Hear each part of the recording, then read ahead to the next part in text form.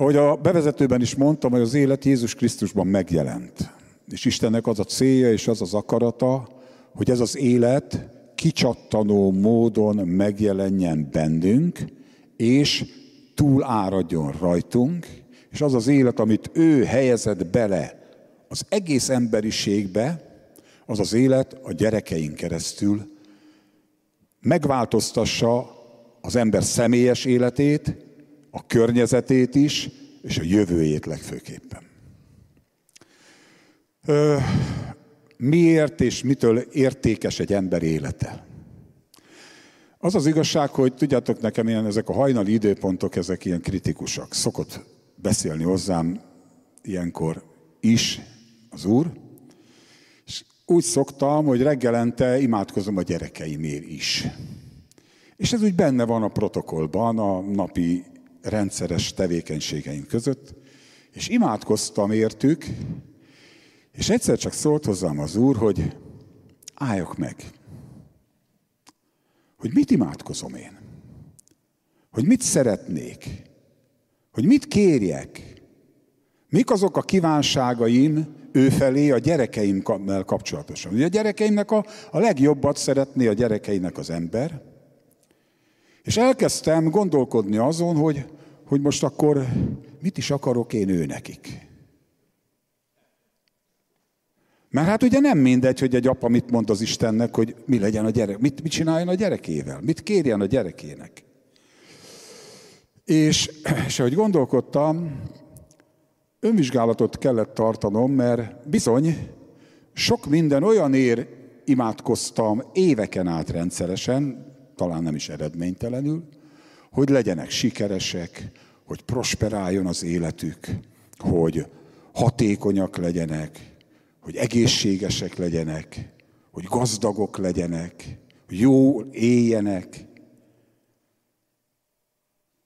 Siker, hatékonyság, prosperitás, jó kapcsolataik legyenek, és így tovább. És ezek rossz dolgok? Nem. Ezek jó dolgok. De nekem azt mutatta az Isten, hogy ezek önmagában nagyon a felszín. Ezek önmagában lehetnek jók és rosszak. A siker önmagában lehet áldás, és lehet egy csapás is. A gazdagság lehet áldás, és lehet egy csapda is. A prosperitás az lehet egy szenvedély, ami Istentől elvisz,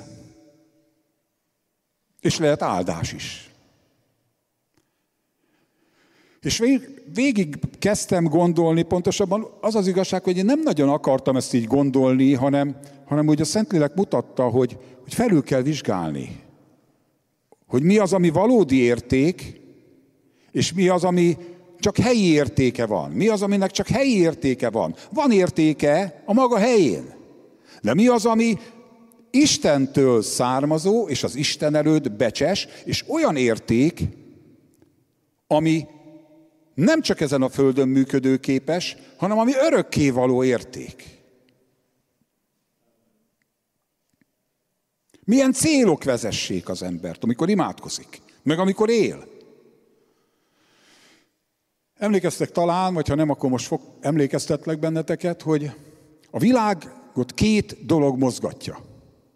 A zsidó levélben, a 2. fejezet 15. versében azt olvassuk, hogy a halál elől való félelem, menekülés az, ami mozgatja az embereket. Megszabadítsa azokat, akik a haláltól való félelemnek egész életükben rabok voltak. Azokat, akik a haláltól való félelem miatt egész életükben rabok voltak.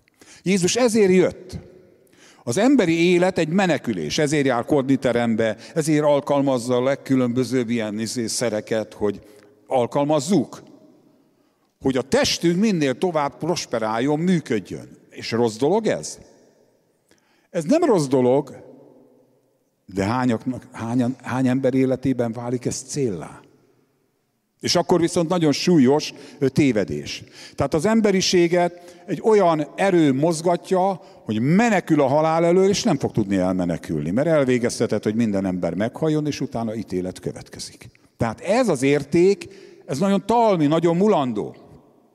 És hogyha megnézitek az 1 János 2, 15-től 17-ig, ott azt mondja, hogy ne szeressétek ezt a világot.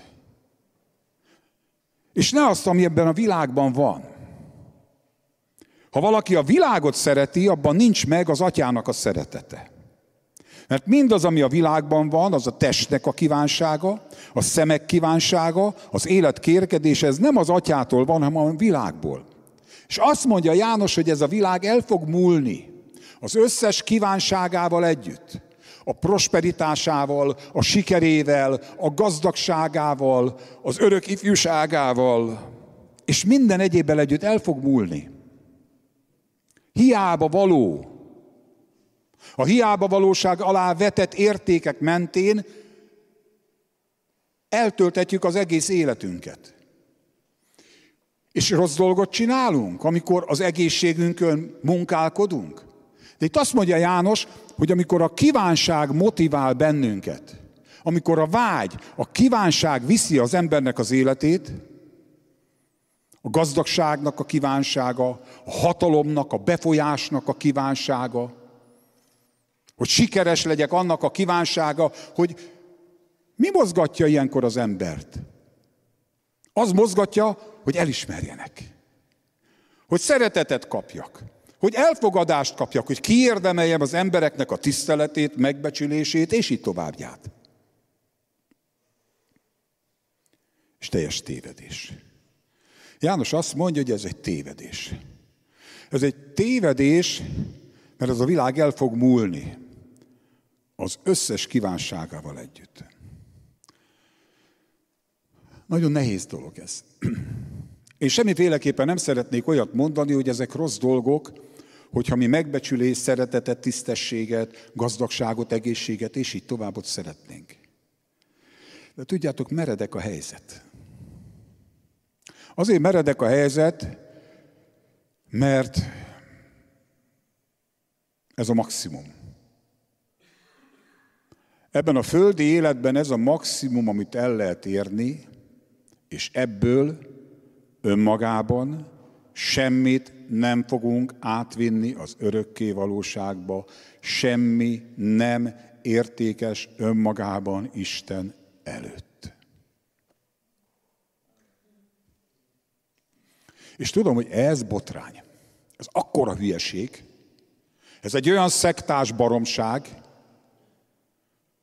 hogy azt mondani, hogy az Istennek teljesen más az értékrendje. Miközben ezeket nem tartja rossz dolognak, de azt mondja, hogy ezek csak akkor elfogadhatóak az ő számára, hogyha ez a vele való közösségből, az ő szeretetéből és hitből nőnek ki. Különben ezekre, mondja a prédikátor, egy egész könyvet szánt neki Salamon, és elmondja sorba, hogy felette nagy hiába valóság. És azt mondja, minden hiába valóság, ami a nap alatt van. Az a nagy helyzet, hogy az Isten szeretetének, a feltétlen szeretetének, a valóságos átélése, megtapasztalása nélkül, az Isten személyes valóságának az átélése és megtapasztalása nélkül az ember képtelen kilépni ebből a körből. Ez a maximum, ameddig ellát. De abban a pillanatban, amikor két bizonyság megjelenik egy embernek a szeme előtt, az egyik a kereszt, hogy az Isten szeret, hogy az Isten maga a szeretet, hogy az Isten annyira szerette az embert, és téged, és engem, hogy képes volt a saját fia által, a saját fia élete, a vére által kivásárolni az életünket, az őseinktől örökölt, hiába való életből. Ha fölnézünk a keresztre, akkor valami olyat látunk, ami túlmutat ezen. Túlmutat ezeken a hiába valóságokon. És gyerekek, az érzéki ember nem tudja felfogni ezeket a dolgokat, mert ezek szellemi igazságok. A feltámadásnak a valósága keresztények előtt is egy homály nagyon sokszor. Tudod, hogy az élet nem itt van? Hogy a te életednek a lényege nem itt van? Hogy nem arra lettünk elhívva, hogy gazdag, bővölködő, erős gyülekezet emberek legyünk, egészségesen, hatalmasan, diadalmasan, sok-sok pénzzel kitömve. Hanem arra lettünk elhívva, hogy a mennyben, a mi atyánk helyet készít a számunkra. Jézus azt mondja, ne nyugtalankodjék a szívetek, és ne féljetek. Elmegyek, és helyet készítek nektek, hogy ahol én vagyok, ti is ott legyetek. A mi életünknek a fókusza, a lényege nem itt van. Persze, csodálatos dolog, hogy élünk. De a mi életünknek a helyes értékrend szerint a fókusza a mennyben van. És a Szent Szellem erről tesz bizonyságot. És mi meg, miután itt élünk a Földön, mindig visszacsúszunk. Mindig visszacsúszunk a láthatónak a szintjére, magamról is beszélek, és elkezdünk azért imádkozni, hogy a családi nyaraláskor legyen jó idő. És ez rossz? Dehogy rossz. És jó idő lett, medárd ide, medárd oda. Nagyobb Jézus, mint a medárd. És Isten nem haragudott meg, hogy ezért imádkoztam. És jó időt adott. De értitek, hogy nem ez a lényeg? Hanem az a lényeg, hogy ott, amikor ez a jó idő van, mire használom? Szeretetre használom? A hitemnek a megosztására használom? Vagy pedig a kívánságaimnak a betöltésére és kiélvezésére pazarlom el az életemet? Tékozlom el az életemet? És a Szent Szellem erről bizonyságot tesz. A Szent Szellem erről az örök életről, most is. Felemeli a tekintetedet, és látod. Drága szívem, az, hogy te most ilyen nyomorúságos állapotban érzed magad, ez egy pár pillanat. Megyünk föl a mennybe. Hé! Megyünk a mennybe. Isten itt is meg fog gyógyítani, de ez csak egy közbülső állomás. Azért, mert szeret. De a cél a menny. És azt mondja János, hogy akiben ez a reménység megvan, az megtisztítja magát. Az megtisztítja magát, és elkezdi az életében a legfontosabb célként azt helyezni, hogy ő Istennel akar élni. És erről, hogyha beszélünk, ez anélkül, hogy neked egy személyes megtapasztalásod lenne rendszeresen az Úrral, bolondság. Akkora nagy baromság, hogy az elmondhatatlan. A menny, az örök élet. És mégis, amikor a Szentlélek betölt, és azt mondjuk, hogy fiad vagyok, atyám. És azt mondjuk, hogy örök életem van. És azt mondom, hogy Isten örököse vagyok. Minden örököse, minden áldásának az örököse vagyok. Isten szerelmetes gyereke vagyok. És hogy ezt kimondod, én amikor ezeket kimondom, érzem, hogy a Szent Szellem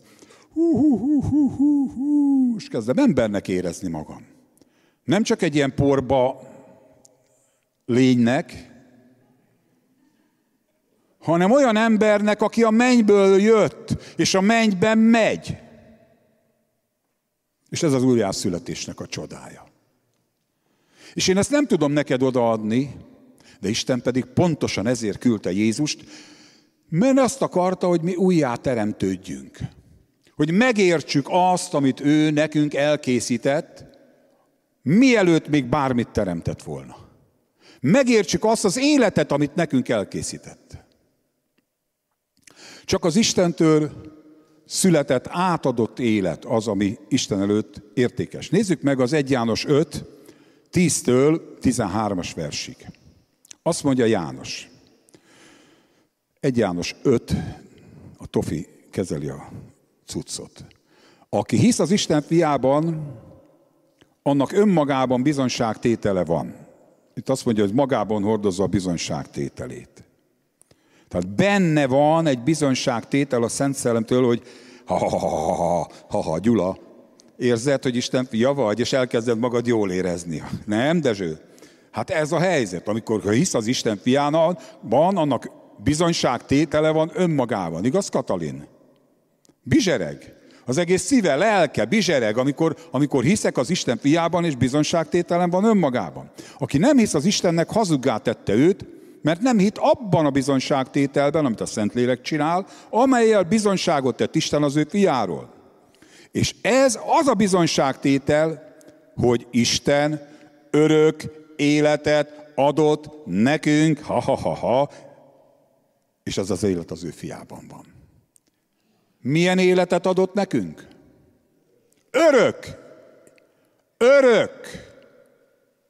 Örök életet.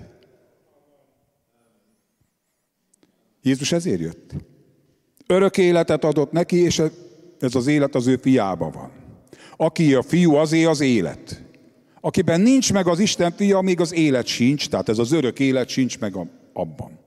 És ezeket azért írtam nektek, akik hisznek az Isten fiának a nevében, hogy tudjátok meg, hogy örök életetek van. Tudjátok meg, azt mondja János, hogy örök életetek van, és hogy higgyetek az Isten fiának a nevében. Ez azt hiszem elég jó. Ezek után mondja Pál, tehát amikor ez a bizonyságtétel, hányatokban van meg ez a bizonyságtétel? Na, megvan vagy nincs? Nem azért tetettem föl, hogy tornáztassalak titeket. Szeretném, hogyha a menny felé adnánk egy jelzést, hogy igen, én vagyok az, akiben ez a bizonyságtétel ott van. Én a tiéd vagyok, atyám. Én a tiéd vagyok. Ez nagyon fontos, mert amikor ezt fölteszed így a kezedet hitből, az a hitnek a cselekedete, és a Szentlélek rögtön megpecsételi. Nem tornamutatvány ez. Tehát ez az Isten szeretete által motivált, átadott életre vonatkozik ez a bizonyos új élet és új értékrend, amiről a Galata 2:20-ban beszél Pál apostol. És azt mondja, hogy Krisztussal együtt megfeszítettem. Többé nem az egómnak élek, hanem a Krisztus él bennem, és az az élet, amit ebben a testben élek még, azt az Isten fiában való hitben élem, aki szeretett engem, és az életét adta, én értem. Értitek? Már nem az ego, már nem a kívánság.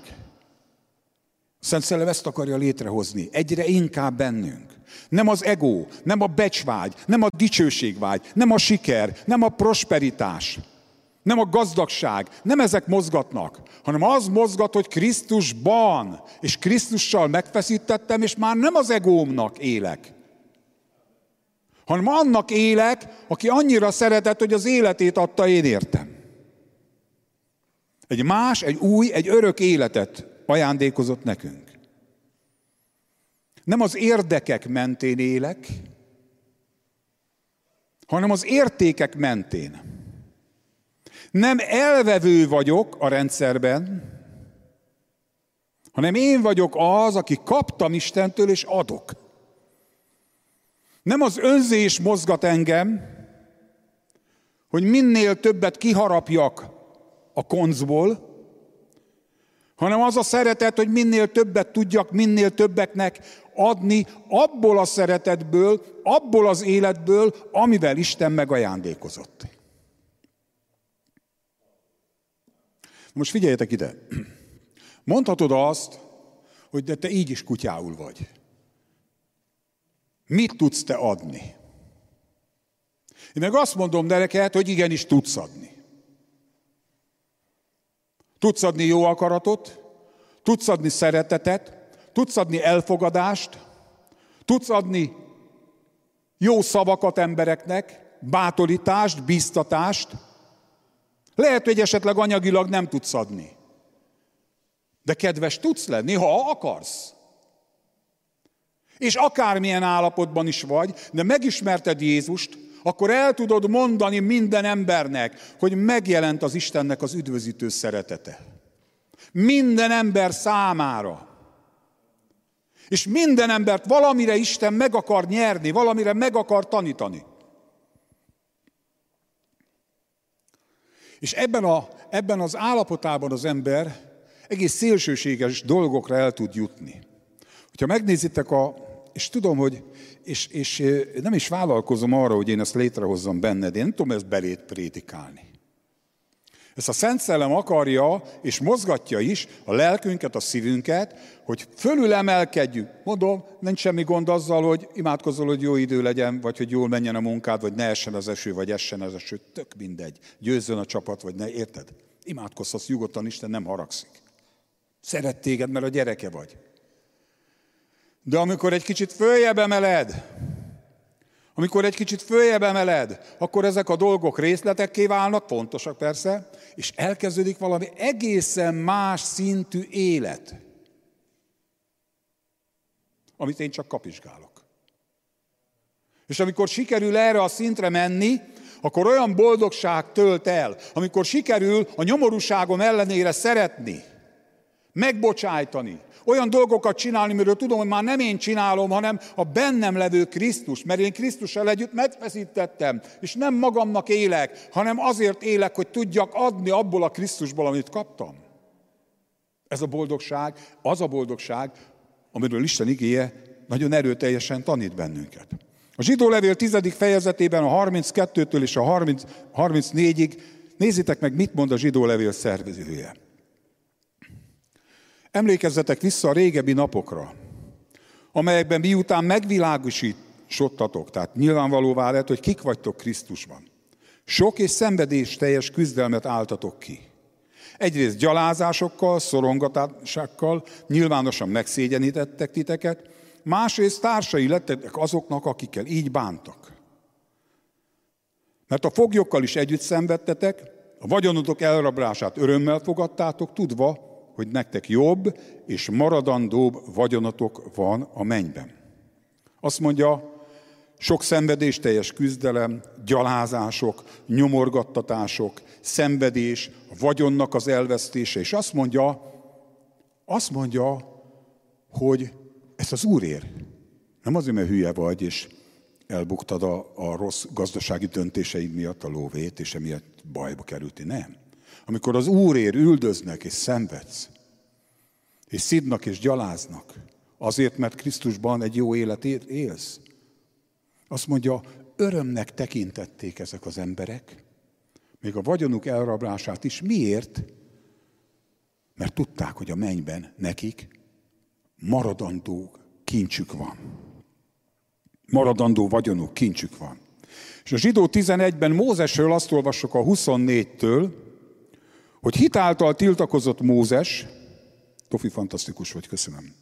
Midőn felnevekedett, hogy a fáraó leánya fiának mondják. Inkább választotta az Isten népével való együttnyomorgást, mint a bűnnek ideig óráig való gyönyörűségét, az Egyiptom kincseinél nagyobb gazdagságnak tartotta a Krisztus gyalázatát, mert a megjutalmazásra tekintett, és azt olvassuk tovább, hogy hitáltal hagyta oda Egyiptomot, nem félt a király haragrától, mert erős szívű volt, mint a látta volna a láthatatlant. Azok az emberek, akikben ez a mennyei, isteni élet, szeretetnek a bizonysága ott van, ezek nem keresik a veszélyt, meg a megpróbáltatást, meg a nem tudom, mártírságot.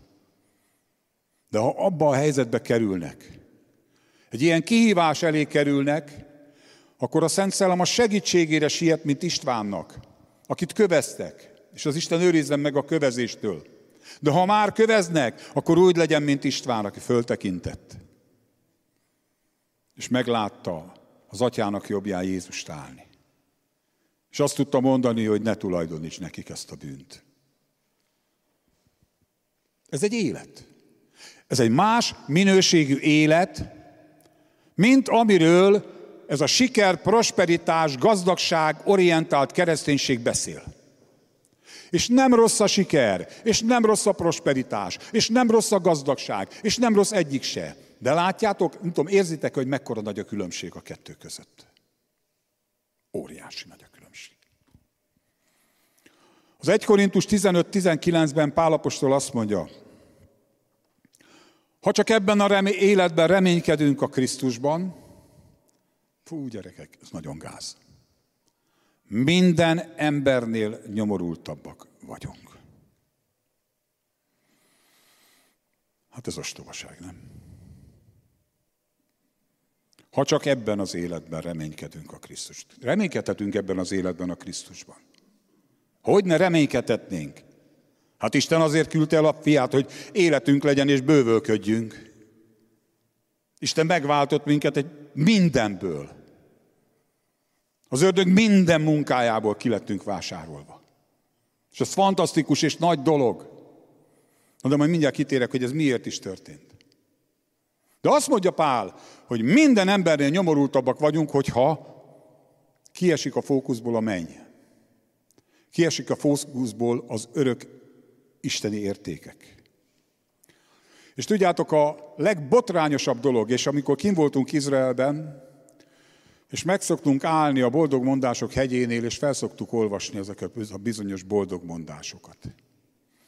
És amikor egyik alkalommal felolvastuk, akkor kiderült, hogy itt valami egészen komolyabb dolgokról van szó. Itt két teljesen ellentétes értékrendről beszél Jézus.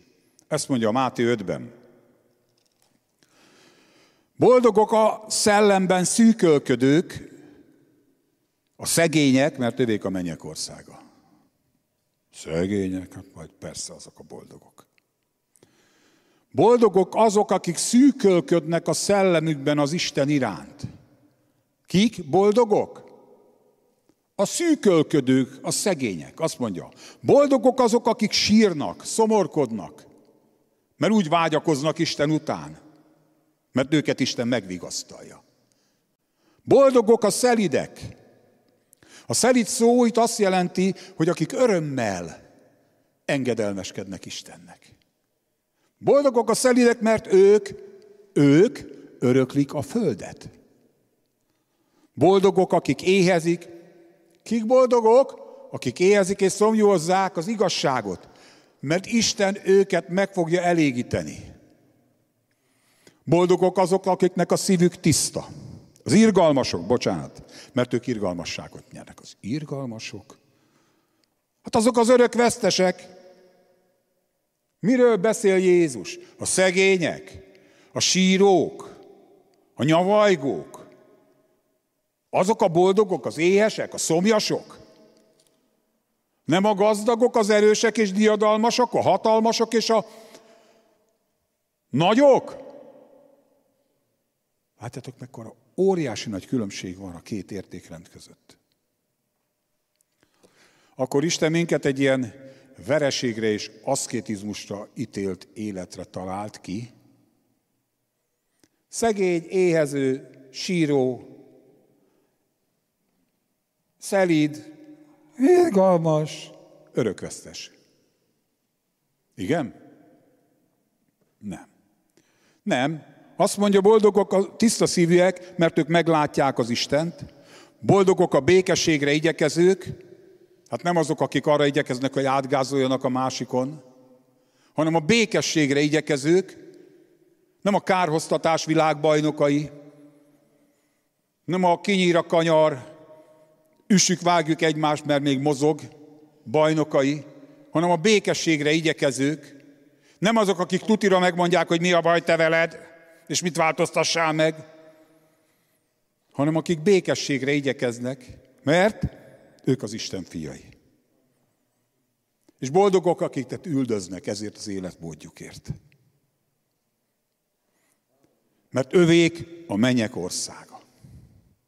Boldogok azok, akiket szidalmaznak és üldöznek ezért, az életmódjukért.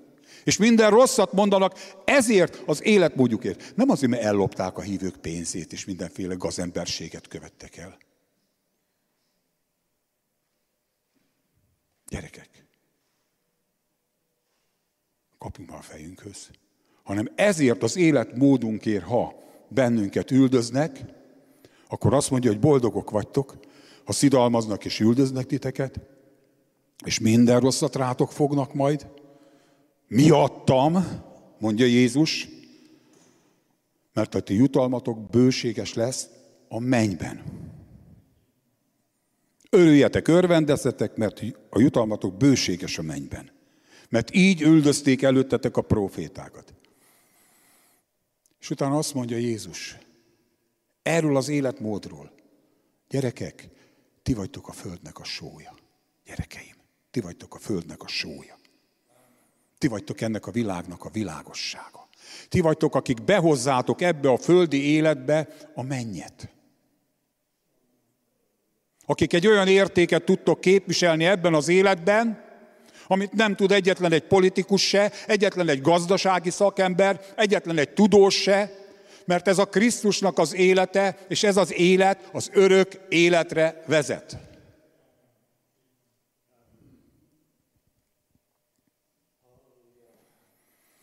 Ez a mennyből táplálkozó Isten fiainak az élete. Az Isten gyermekeinek Isten egy ilyen életet képzelt, készített el. Az Efézus 2:10-ben azt olvassuk, hogy mi az ő alkotása vagyunk, Krisztus Jézusban, olyan jó cselekedetekre, amiket előre elkészített Isten, hogy mi azokban járjunk. El vannak készítve ezek a jó cselekedetek. És amikor ezt tanulmányozza az ember, nekem bizsereg a bensőm. Mert valami egész más dolog nyílik meg, mint ennek a földi életnek a taposó malma. Valami több. És nem bonyolult, hanem baromi egyszerű. Olyan egyszerű, mint a pofon, vagy még annál is egyszerűbb. Mert a pofon nem egyszerű. Pláne nem adod, hanem kapod. Jézus a János 17:4-ben azt mondja, én dicsőítettelek téged ezen a földön, elvégeztem a munkát, amelyet rám bíztál, hogy elvégezzek. Megdicsőítette az atyát, és elvégezte a munkát. Pál apostol azt mondja, hogy a ma nemes harcot megharcoltam, a futásomat elvégeztem, a hitet megtartottam. Végezetül eltétetett nekem a dicsőségnek a koronája, amit megígért az igaz bíró, és nem csak nekem, hanem mindazoknak, akik ebben az életben így követnek. Tudjátok, az evangéliumot erőteljesen lebutítottuk. Bizony. Lebutítottuk az evangéliumot, mert az evangélium az ember minden szükségére, fájdalmára, bajára, nyavajájára, problémájára, átkára, bűnére, halálra ítéltsége, rabszolgaságára, betegségére megoldást adott.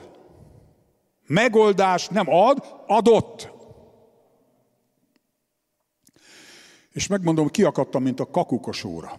Olvastam egy könyvet, amiben arról szól a könyv, nagyon jó könyv egyébként, hogy a 12 éves Jézus 3 napra ugye lelép a családtól, amikor Jeruzsálembe mennek, és visszamegy vitatkozni, meg beszélgetni a tudós papokkal, farizósokkal, és így tovább.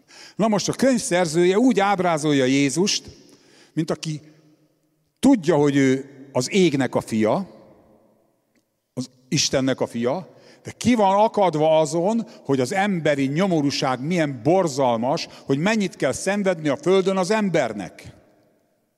És oda akar bemenni Jeruzsálembe, a szentek szentjébe, és beszélni akar az apjával.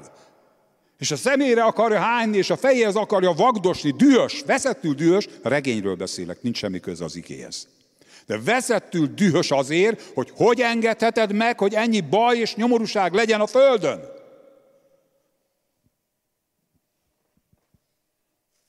És jogos ez a kérdés? Miért tűri Isten ezt a rengeteg gonoszságot? És ez a kérdés meg lett válaszolva. Meg lett válaszolva ez a kérdés. Isten válasza, Istennek a megoldása megszületett Jézus Krisztusban, eljött, és a kereszten végérvényesen leszámolt az ember minden nyomorúságával, nyomorgatójával. Mi meg ebből csináltunk egy olyan evangéliumot, amelyik azt mondja, hogy hát térj meg, és Isten megbocsátja a bűneidet, és örök életed is van, de hát aztán mi történik, vagy mi nem, meggyógyulsz, vagy nem, vagy megáld az Isten, vagy hogy lesz, mert ezt nem tudjuk, fogalmunk sincs róla. És szétrobbanak. Egyszerűen az történt, menjünk a Róma 5.17-hez, Tofi, hogyha lehetséges. Róma 5.17. Igen. Az egynek bűnesete miatt uralkodott a halál egy ember által. Azt mondja, mennyivel inkább uralkodnak itt ebben az életben az egy Jézus Krisztus által azok, uralkodnak itt ebben az életben az egy Jézus Krisztus által azok, akik részesültek a kegyelem és a megigazulás ajándékának a bővölködésében. Menjünk tovább. Egynek bűnesete által minden emberre elhatott a kárhozat. Igen, így van? Az Ádám bűne miatt minden emberre elhatott a kárhozat? Azt mondja Pál, egynek az igazsága által minden emberre elhat az élet megigazítása. Egy engedetlensége által sokan bűnösökké lettek, egynek engedelmessége által sokan igazakká lesznek. Isten a fiát azért tette bűnné, hogy te Isten igazsága legyél ezen a földön. Így van megírva. Krisztusban. Isten felkínálta. Figyeljetek ide, totális győzelem volt. Az evangélium győzelmi hír. Totális győzelem történt. Az ördög le lett fegyverezve. A bűn el lett törölve. A vádirat oda lett szegezve a keresztfára. Minden átok meg lett semmisítve, mert Jézus átokká lett, és mi az Ábrahám áldásának az örökösei lettünk ő benne. Minden betegség és minden fájdalom ott volt Jézus testén, hogy meg van írva, hogy a fájdalmainkat és a betegségeinket viselte, és az ő sebeivel gyógyultunk meg. Ezeknek, jó, mondhatod azt, hogy te nem így éled át, mert te szenvedsz mindenféle dologtól. És én elhiszem. De azt szeretném mondani neked, hogy ez az evangélium, ez a győzelmi hír, ez arról szól, hogy az, aki téged gyötör, ki lett ütve. Megsemmisítő csapást mért Jézus az ellenség minden munkájára. És minden embernek a számára, aki ezen a földön él, föl van kínálva. Föl van kínálva ez az örök élet, amiben benne van többek között a gyógyulás is. Tehát amikor te szemben állsz ezzel a bajjal, ami a te életedben tombol, tudhatod azt, hogy Isten ezt már legyőzte. És Isten abban érdekelt, hogy a te hitedet felépítse, és hogy megmutassa az ő dicsőségét abban, hogy ezek az igazság, hogy egyszerűen, amikor Jézus azt mondta a kereszten, hogy elvégeztetett, akkor nem kamuzott. A gerinc sérv a kereszten meg lett semmisítve. A pikkely sömör a kereszten meg lett semmisítve. Az ideggyulladás a kereszten vereséget szenvedett. Elhisszük? Azt írtam föl magamnak. Nem az evangélium győztes örömhírét kell lebutítanunk, a nem hívő keresztények szintjére megmagyarázva azt, hogy miért nem, hanem nekünk kell, legalábbis Isten ezt akarja, a szeretete, a Szent Szellem által kimunkálni bennünk, nekünk kell elhinnünk végre Isten atyai szeretetének a valóságát, hogy tényleg elvégezte. Hogy Krisztusban ez tényleg a tiéd. Nem azért, mert én itt ugrálok, mint a nikkelból, azért, mert ezt Isten így csinálta. És nem könnyű elhinnünk, mert a testünk meg a körülmények sok minden ellentéteset mondanak, de hát akkor is. Ez az evangélium tényleg erről szól. Aki megbocsátja minden bűnödet, és meggyógyítja minden betegségedet. Tiéd a gyógyulás? A tiéd. Tiéd. a tiéd. Minden ember számára Isten ezt felkínálta, és a Szentlélek ezt ki akarja jelenteni. És tudod, mi ebben a döbbenetes? Gyere, mondják azt, hogy jó, de nem mindenki gyógyul meg. Igen, és nem mindenki tér meg. Pedig az az Isten akarata, hogy minden ember megtérjen, és az igazság ismeretére eljusson. És hiszem, hogy az az Isten akarata, hogy az emberek meggyógyuljanak. Mert különben nem csinálta volna ezt Jézussal. Vagyis nem engedte volna, hogy ezt csinálják Jézussal. Hiszem, hogy ez az Isten akarata. Mert Jézus magára vette. És mi mindenfélével megmagyarázzuk, hogy miért nem. De hát most már abba kéne hagyni. És egyszerűen csak olyan primer, gyereki módon azt mondani, ja, tényleg, ez az igazság, amit te mondasz. És tudod, mit mondok? Lehet, hogy működni fog.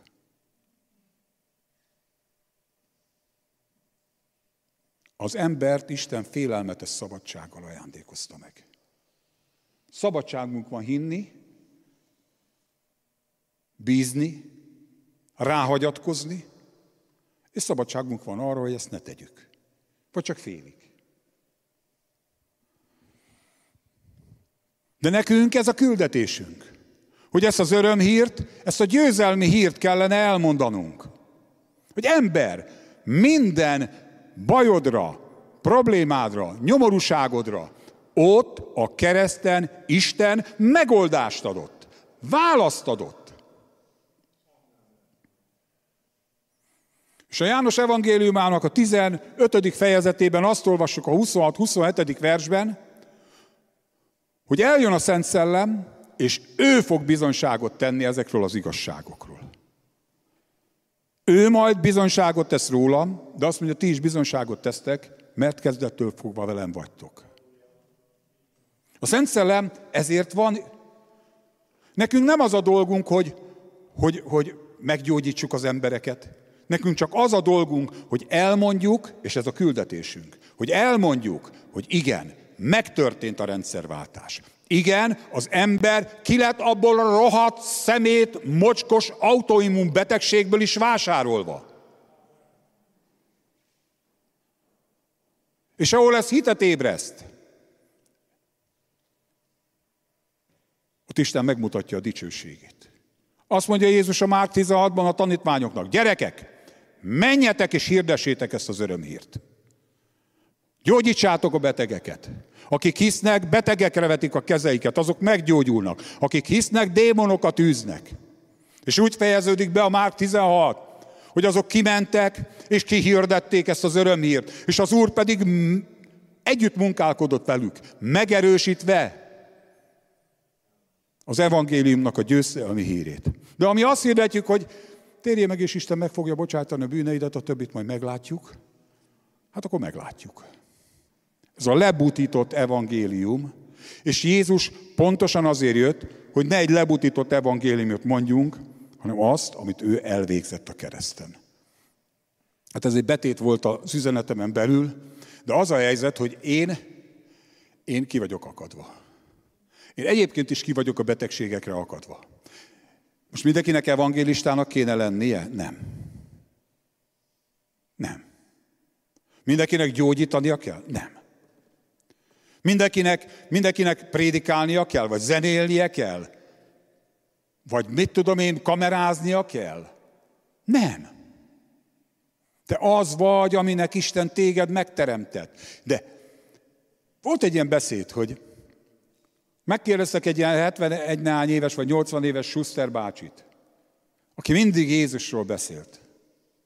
Kérdezték, hogy kicsodának tetszik lenni?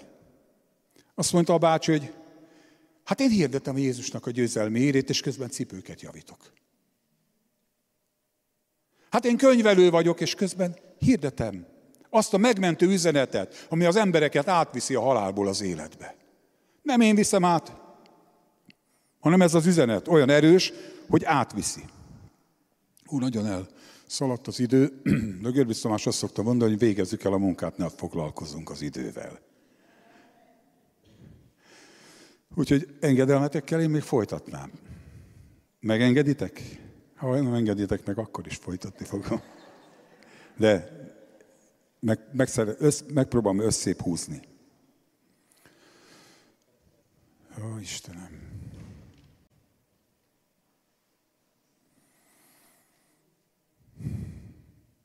Isten nem egy mércét rakott ránk, nem egy értékrendet akar ránk kényszeríteni, nem egy keresztény teljesítmény kényszerbe akar beletolni, hanem egy lehetőséget adott nekünk, hogy a vele való kapcsolatból megéljük az ő szeretetét. Egymással. Ez lehetőség és nem elvárás. Az életünk egy építkezés. A mennyben. És ezt nem fogjuk kivetíteni, de tudjátok, Pál mondja, hát vetítsük ki, 1 Korintus 3, hogy senki más alapot nem vehet, 9. verstől, senki más alapot nem vethet, mint Jézus a Krisztus. De meglássátok, Isten épülete vagytok, szántóföldje. Senki más alapot nem vethet a meglevőn kívül, amely Jézus Krisztus. De meglássátok, hogy mit építettek rá. Ha valaki aranyat, ezüstöt, drágakövet, vagy fát, szénát, pozdorját épít erre az alapra, mindenkinek a munkája nyilvánvalóvá lesz, mert az a nap megmutatja, mert tűzben jelenik meg, hogy kinek milyen a munkája. Ezt a tűz teszi próbára. Ha valakinek a munkája, amit ráépített, megmarad, jutalmat kap, ha valakinek a munkája megég, kárt val, ő maga azonban megmenekül, de úgy, mint aki tűzön ment át, tehát egy gatyaszárba, egy szál pendelyben. Nem tudjátok, hogy ti Isten temploma vagytok, és Isten szelleme lakik bennetek? Az egész életünk egy építkezés. És mondom, ez nem egy fenyegető üzenet, ez egy lehetőség. Hogy építhetünk az életünkben aranyat, ezüstöt, drága köveket, a hitnek és a szeretetnek a köveit építhetjük, és építhetünk fát, szénát, pozdorját, a földi boldogulásunknak, kívánságainknak a betöltésére. Amik, hangsúlyozom, amikor hitből teszed, ezek mind okék. Amikor nem hitből teszed, hanem az ego meg a kívánság mozgat, akkor nem okék. És nincs senki, aki ezt rajtad kívül, meg Istenen kívül így pontosan meg tudnám mondani, hogy is van. Na, ráfordulunk a célegyenesre. Isten gyermeke vagy. Nem azért, mert azt szerettél volna lenni, hanem azért, mert Isten így döntött, fiává fogadott, és újjáteremtett, újjászült téged. Isten ráadásul szeretett gyermeke vagy. Minden a tiéd, ami elvégeztetett. Amire Jézus azt mondta, hogy elvégeztetett, az a tiéd. Tiéd. A tiéd. Mondod, jó, de én nekem nem működik. De működik. Nem kell, ne azon gyötröd, hogy nem működik. Dicsérjed azért Istent, mert ő azt mondja, hogy a tiéd. Mondod, könnyen beszélek én. Hát tudd meg, hogy én nekem is nagyon komoly küzdelmeim voltak, és vannak is ezeken a területeken, de azt tudom mondani, Sámuellel együtt még soha nem hagyott cserben az Úr. Minden bajomból, minden nehézségemből kihozott, kisegített, és bízom benne, hogy ez így lesz, vénkorban is gyümölcsözővé tesz. Bízom benne. Nem kell mindenkinek evangélistának lenni, nem kell mindenkinek pásztornak, tanítónak, apostolnak, prófétának lenni. Abban legyél, amivé Isten tett téged. Tudod, ebből az Isten gyermeki státuszunkból ki lettünk rabolva. Most kérlek, figyeljetek, mert sajnos most értem el az üzenetnek a lényegéhez. Most picit szedjétek össze még a figyelmeteket, hogyha kérhetem, most értem a lényeghez. Ki lettünk rabolva.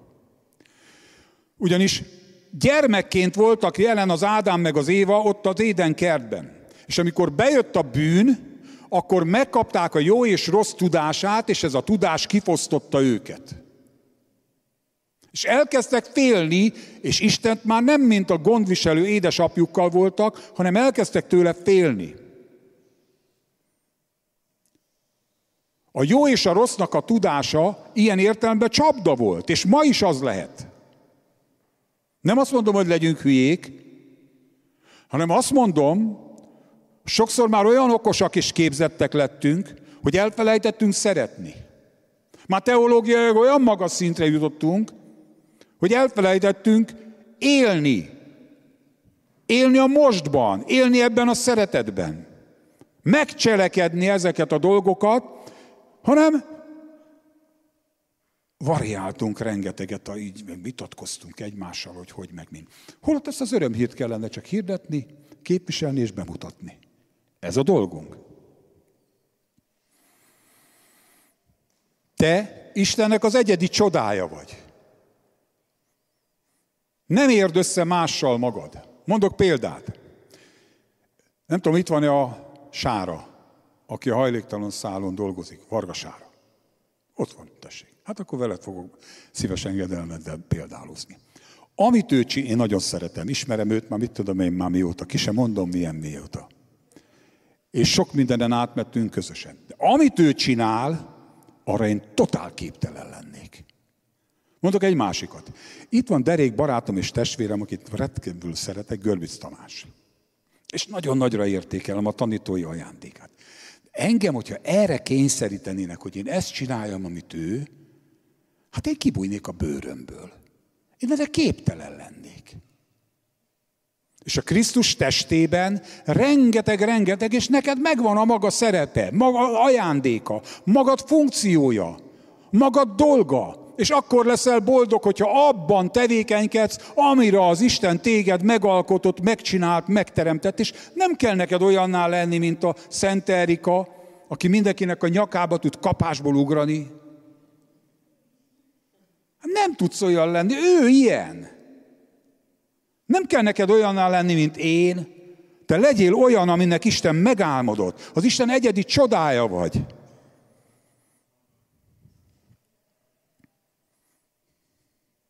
Menjünk az utolsó előtti igéhez, a Máté 18-hoz.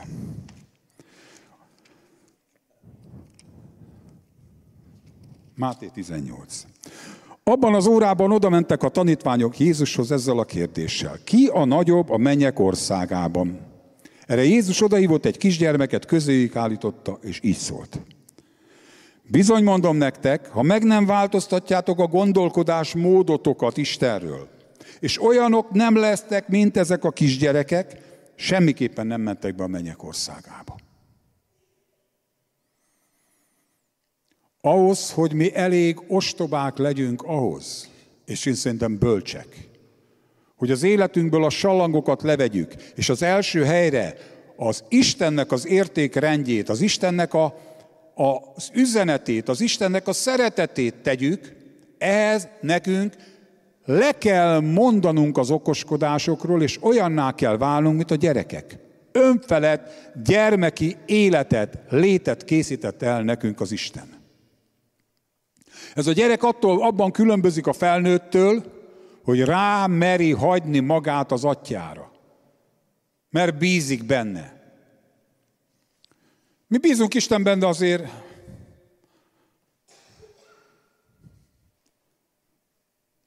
sokszor mégse úgy. Én legalábbis magamat megítélem. Rengeteget okoskodok. Rengeteget variálok így, úgy, amúgy. De az Isten türelmes, mert szeret engem. De én szeretnék már egy kicsit önfelettebb lenni. Önmagam elfeledése, önfelettebben. Rábízni, ráhagyni magam arra az atyára, aki annyira szeretett, hogy a fiát odaadta. És azt már látom legalább, hogy az Isten ezt akarja. És tudod, mi egy óriási nagy baj?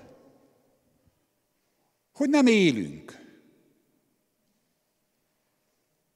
Nem élünk. Az élés az most van. Most. Én együtt voltam a gyerekeim, az unokáimmal, meg a gyerekeimmel most. De egyébként is. Gyerekek, ezek a gyerekek nem foglalkoznak azzal, hogy mi volt, nem foglalkoznak azzal, hogy mi lesz, ott, abban a pillanatban teljes intenzitással megélik azt, amit csinálnak. Sírnak, örülnek, játszanak, esznek, minden, amit csinálnak, teljes intenzitásban. Teljes intenzitássban. Mi meg mit csinálunk? Mi, akik ettünk a jó és rossz tudásának a fájáról, kielemezzük a múltat. Trianontól a gyermeknevelés elszúrásáig. És megállapítjuk, hogy mi mindent elszúrtunk, és ott fekszünk a saját ledünkben, és gyötrődünk azon, hogy ezt nagyon elrontottam. És nem így kellett volna. És bús, magyar vitézek ott fekszenek az önsajnálatban, a múltot analizálva, keseregve, pusongva. Régi dicsőségünk hol késel az éji homályban? Bús, borongós, barna bing balán, hogy Babics mondta. A másik, hogy ez a gyerek nem érdekli, hogy mi lesz. Nem azzal foglalkozik, hogy mi lesz a jövő. Mi mit csinálunk a jövővel kapcsolatosan? Szétaggódjuk magunkat. Hogy lesz a jövő a családdal, a gyerekekkel, velem, az egészségemmel, az anyagi javaimmal, a megélhetésemmel.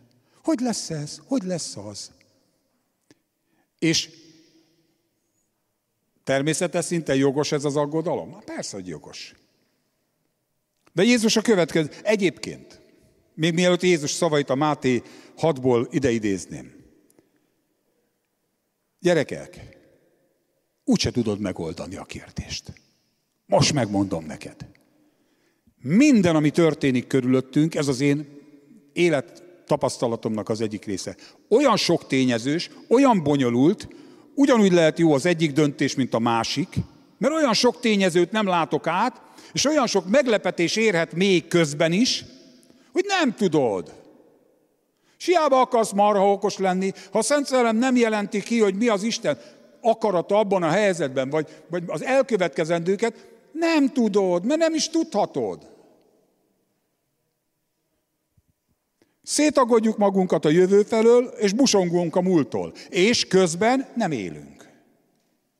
Engem erre Isten figyelmeztetett, hogy sürgősen hagyjam ezt abba. És tudod, a kismamákat, ugye van egy 6 hónapos unokám, és ugye ilyenkor 6 hónapos korban a kismama, az anyuka, az 24 órás szolgálatban van még. És tudod, mit lettem észre? Hogy tökéletes. Tökéletes.